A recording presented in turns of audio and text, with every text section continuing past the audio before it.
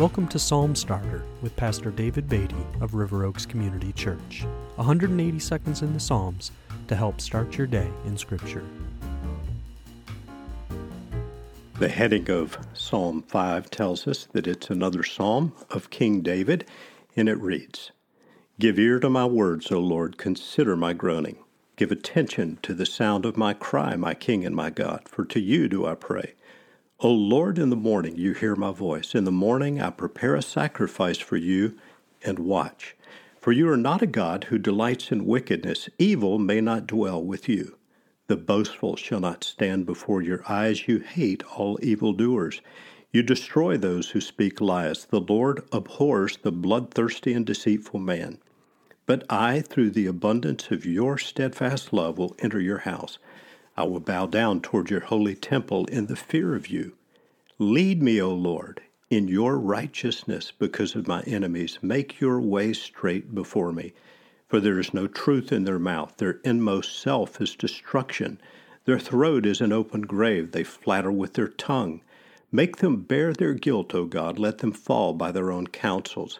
Because of the abundance of their transgressions, cast them out, for they have rebelled against you.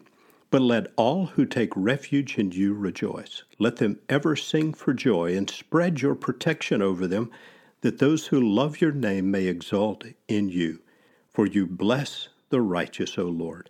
You cover him with favor as with a shield." Psalm 5 begins with a cry to God, and it's evident that King David is again facing some serious trial or suffering. He begins the psalm, "Give ear to my words, O Lord, consider my groaning." And then in verse 8, there's this beautiful prayer, "Lead me, O Lord, in your righteousness because of my enemies." So David is again facing some difficult trial, but we find a beautiful statement of trust at the end of the psalm in verse 12.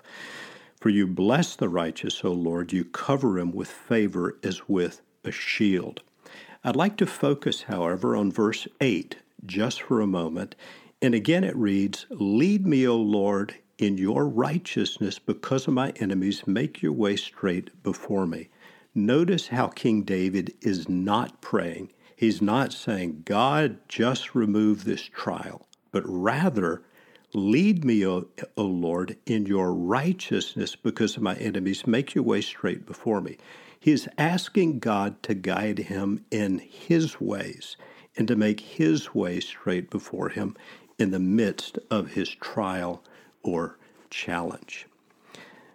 Verse 8 of Psalm 5 is a reminder that we, when we face difficulties, suffering, challenges of affliction, need to seek God's guidance for a clearer picture of his righteous way through our trials. May the Lord help us do that.